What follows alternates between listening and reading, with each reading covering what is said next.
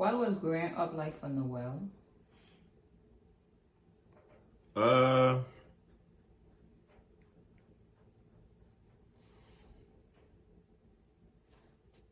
Typical childhood. Um, Born in the 80s. So we was a generation, we went outside, played. Not everybody, but mostly everybody. Our parents were, they were the 60s and 70s kids, So, um, it's typical. Nothing too extravagant. Nothing too,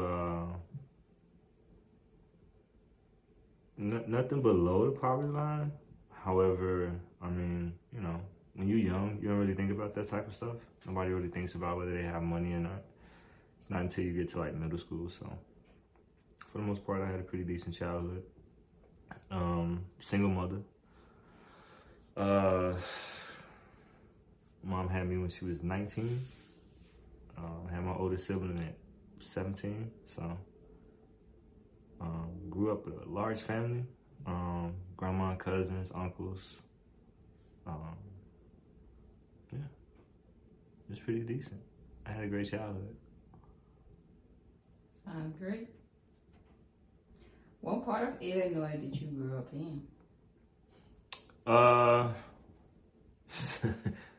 So Chicago area. I grew up in the city of Chicago. Moved to Hyde Park. From Hyde Park is the area where Minister Farrakhan home and so forth was located. To this day. Then from there we moved to the south suburbs. Went from the south suburbs back to Chicago.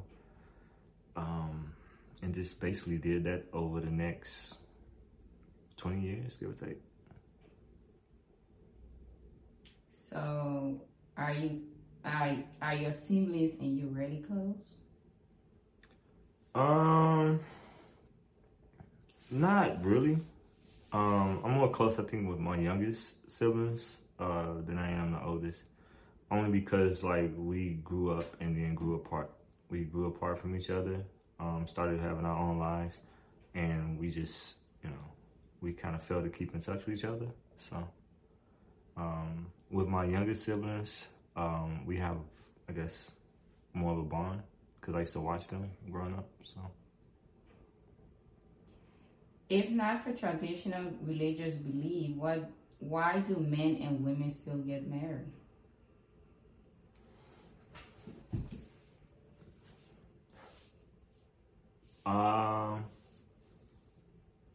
I think because it's just traditional overall, right? When you're talking in the Western society, I think that men and women get married for resources. Resources being the men want children, something to pass down not only their name but their financial resources. I think with women it's more of a security thing. They don't want to grow up without that security, and then they also want to reproduce and so forth. So in order to do that, I think that they decide that, hey, let's marry with the state. That way we both get equal parts out of this. Should men get married when the court will give the women have a 90% of everything he's worked for, or he has worked for?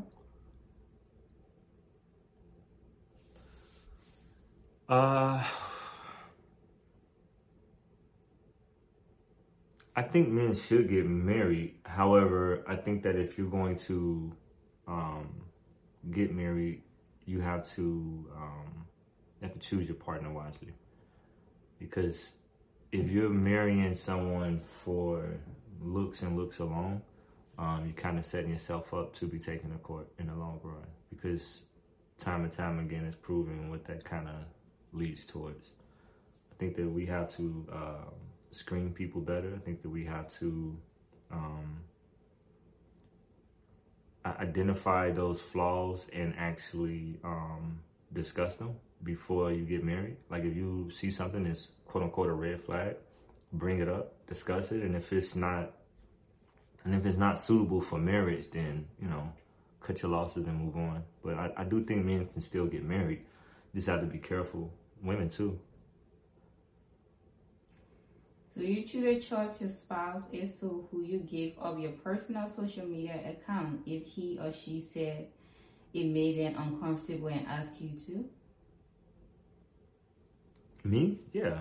I mean, that's a no-brainer. Yeah. I don't really care about social media in that aspect. I don't use social media for monetary gain. I rarely post on social media, hence I haven't shot a video in probably 2 months. So when it comes to social media, I'm not interested in it in that aspect, So how many guys and women ask this before they get married? Is there anything about you I'm going to find out that would devastate me, i.e., you were gangbanged on camera or have slept with a man or woman for money? I don't think enough people do. I don't think people really date. I think people skip past the dating process and go straight into the honeymoon phase. I think they meet, go straight into the honeymoon phase, and then find out years later that their significant other had a very different life from what they are living now. So I don't think that people do that enough. I think that it's something that is leading to a lot of people getting divorced, i.e., where you hear she just keeps leaving her hair all over the sink. I couldn't take it no more. Should have figured that out during the dating phase. If you was paying attention when she was brushing her hair and hair was flying all over the place. You know what I mean? Really, like when you sit down and think about it, man, people do not properly look at the person that they're potentially about to sleep with the right lenses on. Like I said once before, if you start looking at every partner that you potentially want to sleep with, like long term, it'll change who you sleep with. Like if you looked at them and was like, is that someone I would want to spend the next 18 to 20 years with? I guarantee you a lot of people wouldn't be having sex.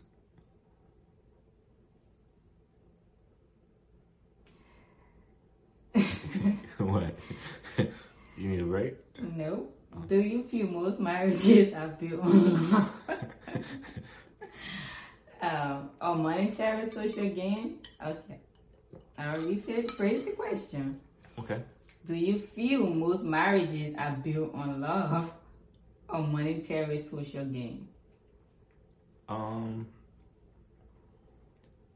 this day and age, I would say the latter, the later. You know what I mean? Only because, like what we've seen, and I can only speak on the Western society because, like, when you talk about traditional countries, that's different, right? But in the Western society, what we've seen from Europe all the way to the Americas is that most people are caught up in social media, right? The social aspect of it, the status. Like, the men are looking at it as the trophy wife, the women are looking at it for the financial stability long term. Because even if they don't stay together, right, the women still get that financial stability long term. So I think that most people are marrying for stability.